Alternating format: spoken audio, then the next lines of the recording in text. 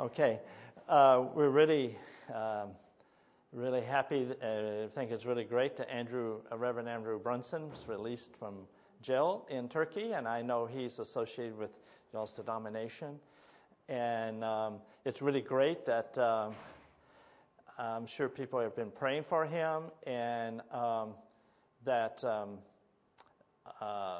Reverend Bill Devlin, who is a pastor from the Bronx, has been with was with Reverend Brunson in Turkey and attended every one of his hearings that he had in Turkey as a way of supporting him and rounding up prayer. So we really have that sort of New York connection that one of the key people for keeping that story front and center from the Turkey side was Reverend Devlin. And it's also... I'm pretty interested in Turkey. I did a cover story for Christianity Today on the church in Turkey, and I had interviewed Reverend Brunson. So this is a pretty good day for me feeling that of that accomplishment.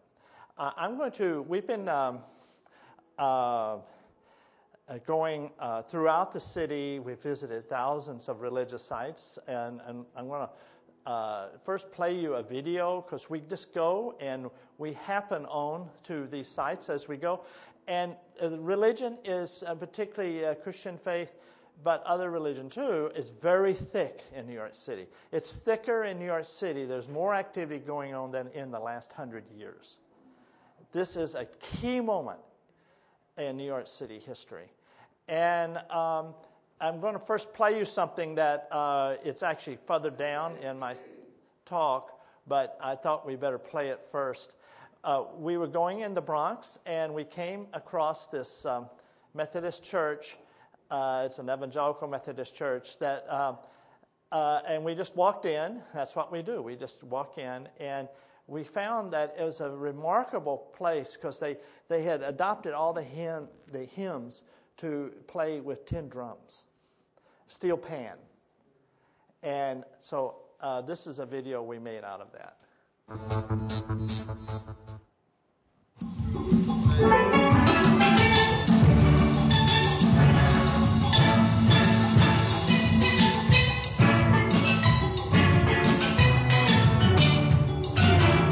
Happy steel pan music enlivens a Sunday morning at the Westchester United Methodist Church in the Bronx. Comprised of youth aged 16 to 20, the Shining Stars Steel Pan Orchestra is a happy mediator in the multi-generational church.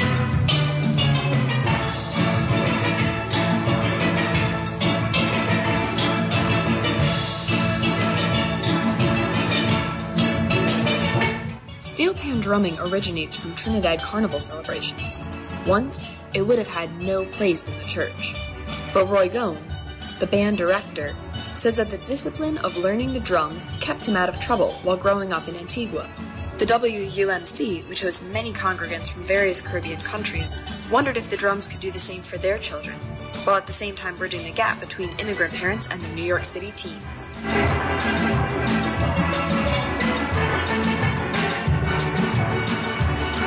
16-year-old Casey, who plays the bass drum, says that the second-generation players are so good, some audience members believe they came from Trinidad themselves.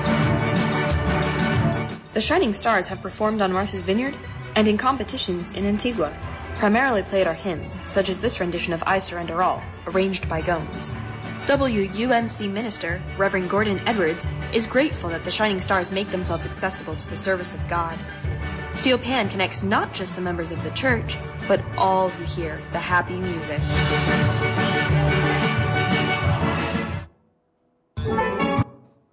Okay, we're going to go back now to the beginning, because, I want to thank Reverend Harris for hosting me here today, and Aaron Wren, who spoke here earlier to Vocari, put us together to do this.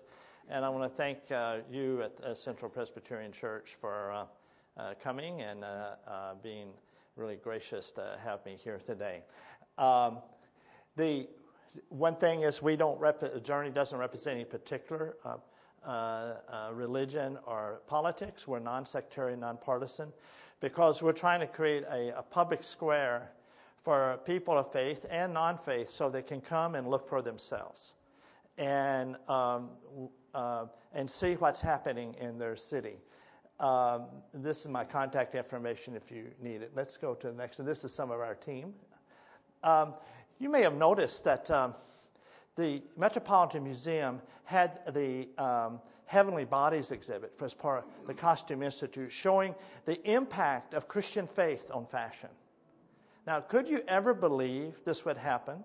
And this is the largest, by visitors, the largest number of visitors that for any show in the Metropolitan Museum history. And it shows you that New York has changed. Number one, they're doing a costume institute, which I used to work for, a costume institute exhibit on faith and fashion. It's Catholic faith they focused on because some of the designers really try to express aspects of their backgrounds or their faith into design. And people responding to that. How did we get there? How did we get so that the hottest ticket in town is about faith and fashion? How did we get there? That's what I want to talk a little bit about today, how we got there and where we're at now. So this is a photo from, okay. Well, if we just go back, not that far, but back to the 70s, New York was a secular hell. Churches and synagogues and other faith groups were abandoning the city or being burned down. This is the South Bronx in the 70s. And as far as you could see, I did an internship in the South Bronx with a police department. And as far as you could see, you could walk 20 blocks. And this is what it was like. And the kids would grow up there, and there were gangs and a criminal activity on every block. Every abandoned building, which that's an abandoned building. This is right off the Cross Bronx Express. This is right off the Cross Bronx Expressway. But it goes all the way up to Charlotte area. And the Bronx and Harlem and parts of Brooklyn lost 40+% of their housing. It burned down. And it was New York didn't know whether it would survive. This police handed out this flyer at the airport to warn people. Welcome to Fear City. 1981 was the most violent year. This is from 77. 2,166 murders. They didn't know whether the city actually could survive. And churches didn't know whether they could survive. Let's go to the next one. The pivotal year was 1978 for as faith in the city goes. Up to that point, the amount of church planting that went on was less than replacement value. That is, there were more churches being closed than there were being open. But something happened in 78 that the city started to change. There were a lot of factors in that. But many New Yorkers, for one, decided they were going to fight for their city. But they faced this tremendous dilemma. And we will see one of them here is Marcos Rivera, who's a pastor, still a pastor, and now a senior, almost emeritus pastor at La Iglesia Cristiana Primavera on East Broadway and down the Lower East Side. He was working for IBM when he got word in 1978 that his church had burned down, a church that he grew up in. And he walked back to the church, because you could walk from Wall Street to the church.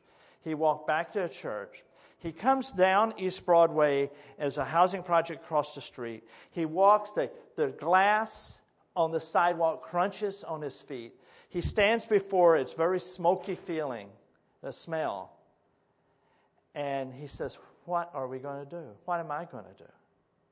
Is this it? Is this the end of this church? It was a poor church. It was not a rich church.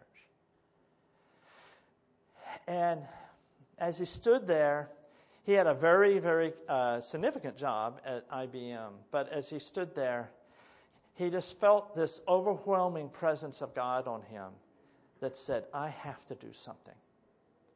So he started ordering his affairs at IBM and eventually left IBM to become a pastor, the pastor eventually at La Iglesia. And they rebuilt that church.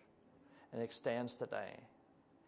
And all across the city, particularly in the boroughs that is outside of Manhattan, people were saying, what are we going to do? You could stand in Bushwick and see all the way to the river because every building was burned down from Bushwick through Williamsburg to the river. You could see all the way. There was one priest I interviewed, and he says, I would stand outside my church, and I could see the river from the front of my porch. And when the riots came in all across the city with the great blackout in summer of 1977, he stood there in front of the church because so much of Bushwick was being dismantled. And he was trying to protect the Catholic Church there. The city, but people started to say, Christians all over the city started to say, we're going to stand. And nobody really noticed. This was happening all across the city, but it was not known that we have to call it a revival, because in 1978, the amount of church planting that went on doubled. Really significantly, the statistics really jump up, doubled. And that meant it was adding churches in the city. And it kept going up and up until by 2000, every year there was 2% of the churches in the city were new churches, which is 150, 200 churches. But people didn't see this. We didn't actually know it. And the media didn't particularly report it. Let's go to the next slide. Down on the bottom, where the kids had to grow up and walk in this rubble and somehow have a life and not be brought in the gangs, some of them became graffiti artists.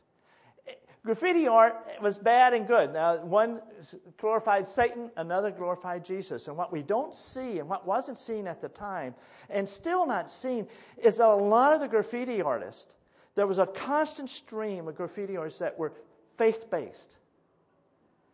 And you became a graffiti artist if you didn't want to be forced to join a gang, because this was the deal. We will do RIPs. When you guys die, we'll put an RIP, a rest in peace mural, on the wall, and you'll protect us and leave us alone. We don't have to join a gang. Now, the graffiti made havoc in the city in many ways. But at the same time in that havoc, Jesus was there.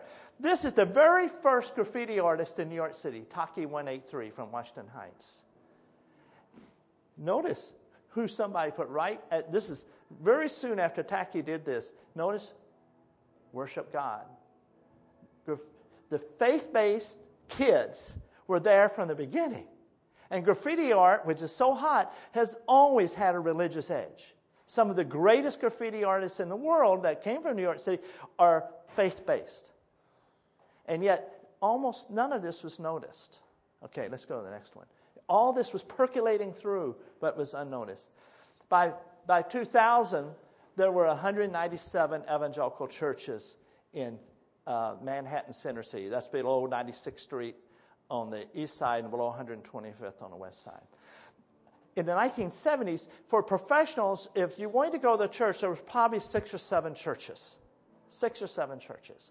There was also ethnic churches in Chinatown. There was also Hispanic and African American churches here and there in Manhattan Center City.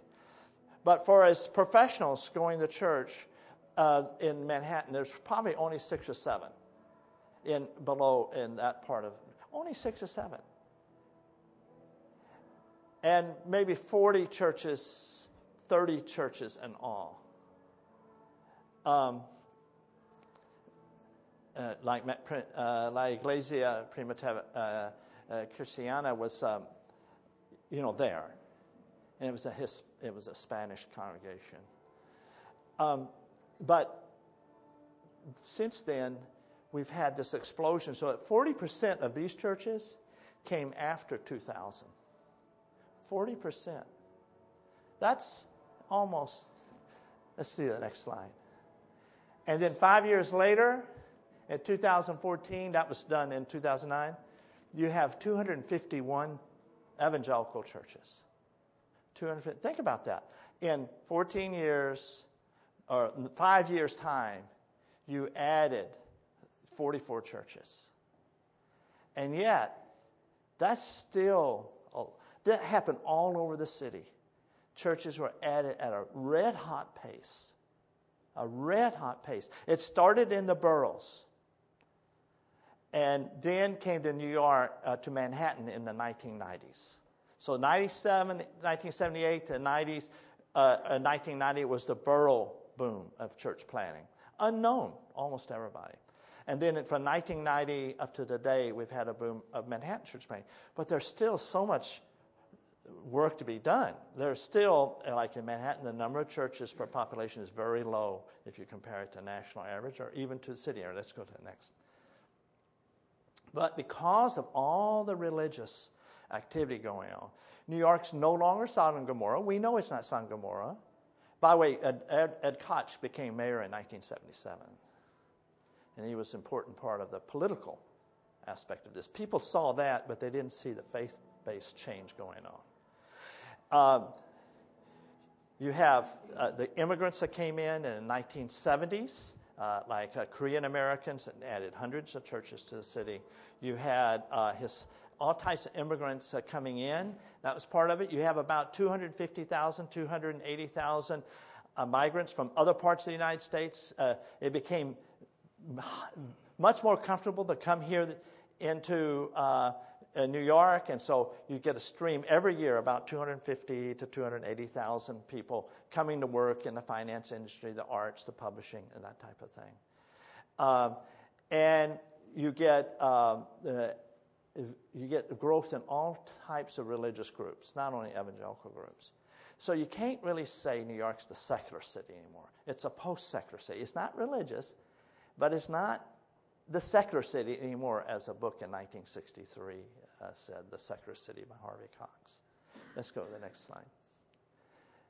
So I felt, that there was a need to change our institutions to reflect to be post-secular, that they were in a different stage now. We're not in the secular city. We're not in the religious. We're in the post-secular. So the non-religious and the various religions have to figure out a way to work with each other, to allow space on the public square for each other.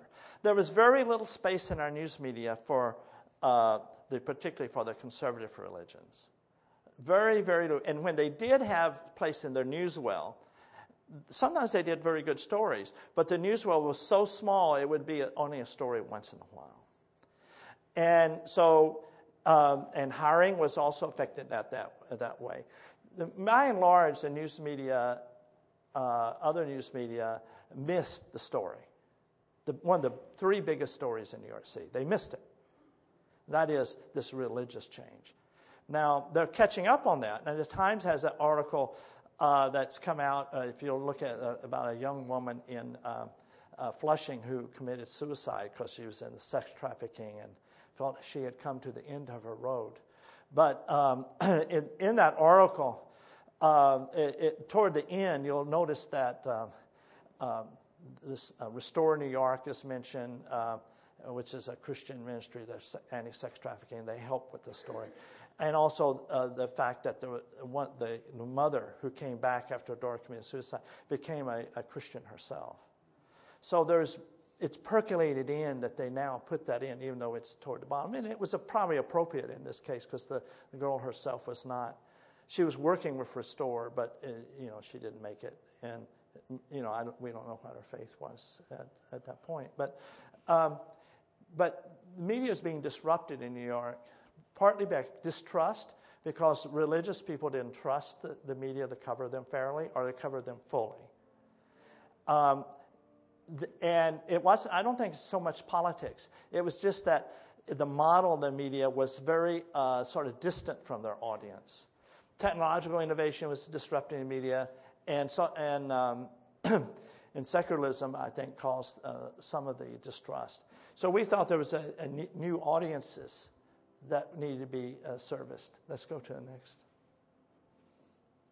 Okay, we're running out of time. This is what we looked like this is sort of old, a couple of years, 2016. Okay, let's go next. We go through every street, and we mark down our maps as we go, and we stop at every religious site. We've stopped at over 8,000 sites in the city. Let's go to next. You've seen this. Let's skip this. This is one we just walked into. Next. What we need right now is a post-secular agenda for the city. Not agenda set by other people. We need to say what our voice is. For example, they're talking about redoing Penn Station. But what is our voice in that? Well, one of the voices we have is there's a huge lack of community and a meeting space, so that churches or church groups or other religious groups have a place to meet. There's a desperate lack of neighborhood community meeting spaces. Well, you could ask for that in Penn Station. That would be our voice. It's not the whole voice. There's lots of things going on. Also, the controversy about what monuments should be in the city. We should say, well, what kind of great Christian figures are there that really should be there? Not because they're Christian. That's the wrong way to go into a park. But it's because they were so significant in the city, like Jacob Riis, the famous journalist, who was an evangelical Christian. And there are other Jewish leaders. The guy who started the Jewish Forward, we definitely should have a statue to him. Was a hugely significant newspaper. And we need a next generation of church planting. We've had a big wave of church planting, but now we're in a different situation. And we're in a post-secular city, partly done because there's so much church planting. So what does it mean now that New Yorkers are on a journey? I'm very much more optimistic than you'll see a lot of negative reports that the nuns are high and people are leaving the church and stuff. That's actually not happening in New York as much as the South. The South has many more nuns than New York City. Because you know why? New York is 2/3 immigrant, just about. And immigrant kids and grandkids don't leave the church. Now, there is some leaving. But we know from various surveys that they don't leave as much. And the evangelical ones particularly don't leave as much. Now, there's so many exceptions. We all know some exception. And some churches really do have to worry about that. But really, all of New Yorkers, seculars, the non-religious and so forth, are on a journey. And we need to be good guides for them. It's different from, not evangelists. We evangelize them by being good guides. Saying, look, these are the questions you should ask. This is where you should look. This is how you can see what's going on around you. And that's what we're trying to do. Next. Jews are growing. Conservative Jews are growing. The Orthodox will be the majority of Jews if they're not already. And by the way, the East Side is the biggest group on the East Side is Jewish. The young Jews, the nuns, and even some of the Orthodox are really open to looking at Jesus. So, you should think about that. The Orthodox are 40% in 2010, but I assume they're. I've given a similar talk to Jewish organizations, and this is a sort of a hard lump to take if you're Reform or Conservative, which are some of the more liberal denominations. But the Orthodox are predominant, and they actually want to reach out to evangelicals for changing the city. Let's go to the next. The 285 mosques and increasing. This was a couple of years ago. We have the best reporting on Muslims in the city of anybody. In fact, the Muslim training programs all use our material. They just issued a big report on Muslims in New York City in August. They issued it. And all of their data comes from us. I won't say all, but almost all the basic data, the core data. And the reason is that we give them face and their voice. We believe they should have a voice on the public square. They're here. We have more mosques in this city than any other place in the United States. And they're increasing rapidly. Now, of course, on the public square, you're competitors, but you can also be allies. They're natural allies, actually, in the city, and they want that. It's hard to negotiate. There's different levels, right? But that we should keep that in mind. The other fast-growing area for mosque is Texas. Let's go. So there's also a post-secular compassion revolution, because as we had more religious groups, they're investing more. Let's go to the next one. They're investing more in helping people. This Norberto Carrero in the Bronx at Torrente de Cedron was an enforcer for the motorcycle gang, the Chingalings. That means he was the muscle. And he fell on, it was a bloody, nasty job, and he fell to his face in a basement and became a believer, and he brought most of his gang with him. This happens all over the city. And that means just the savings on jail time is the hundreds of millions a year. Hundreds of millions a year. Next. We've had calculated by assessing a sample of church contributions that every year evangelical churches give $1.47 to $1.6 billion a year of social services. It's more social services than the Department of Social Services gives of the city. The biggest, and yet, do you see that as a common debate of how we're helping the poor? That, we'll talk to the social services people, which is fine. We want that. But they also need to talk to the faith-based people. Because the faith-based people are actually providing more social services than the city department itself. And it's a huge amount. And this doesn't count a lot of intangibles like people not going to prison, stuff like that. Let's go. So we also have a post-secular politics. That the reason we have Mayor de Blasio is because of the evangelicals. Did you know that? Let's go to the next slide, and I better probably round it up.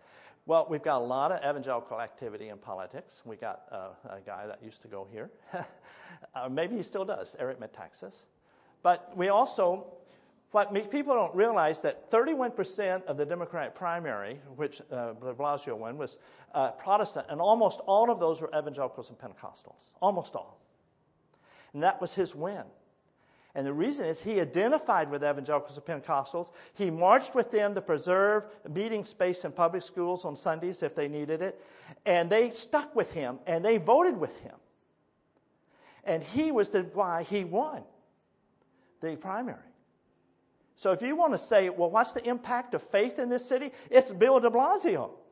And he's rewarded them too. He said, as long as I'm mayor, you can meet in the public schools, any faith-based group, just like anybody else. And second, he created pre-K, which tens of millions of dollars go to faith-based groups, including a lot of churches. See? He has been active on the faith-based side. He created an office in his office of the mayor for faith-based and neighborhood partnerships. And we just last week we had a meet. This week we have a meeting. The city is holding with the Salvation Army is holding an emergency training what to do if there's a catastrophe in New York City, and they've invited all the faith-based groups to come to that. The city and the Salvation Army are co-sponsors of this. So you see, the politics of Christians and other groups has been very significant, but sometimes we don't see that. The evangelicals and Pentecostals in this group are in motion. They're not necessarily committed to de Blasio or to the Democratic Party, or they're looking for saying, who will represent our interests? We have to know what our interests are, what do we really need, and then to ask the politicians to do that. We have to be more innovative in our agenda than just saying, we're going to take up this 5 things because that's what the national parties are debating about. No, we got to have our own voice. What's our own voice in this city? Okay, next. Well, I don't have time to talk about this. Let's go. That we do also history. At every place we go, we do a history. Let's go to the next. Including a Central Park. How many people know that Central Park was designed according to Christian principles? It's based on Christian theology by Horace Bushnell.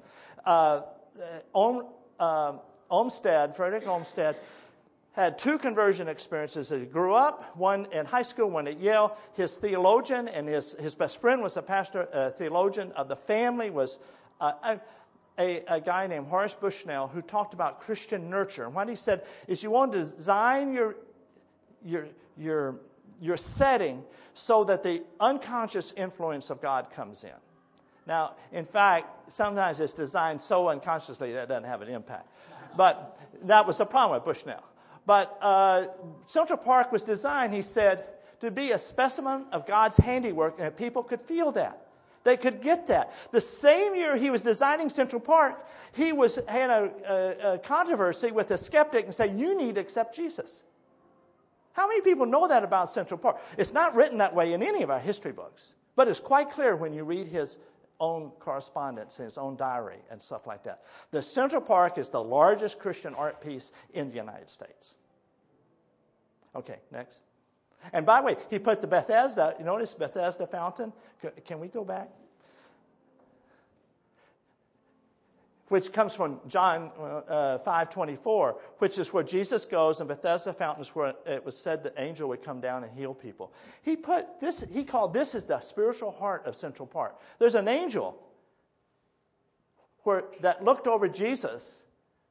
It's the spiritual heart of Central Park. It's there for a reason. And that's also why the graffiti artists in the 70s, they would gather around here, and they painted the wings of the angel, because they needed protection. That was unconscious influence, actually. Not with much content, but it was a conscious influence.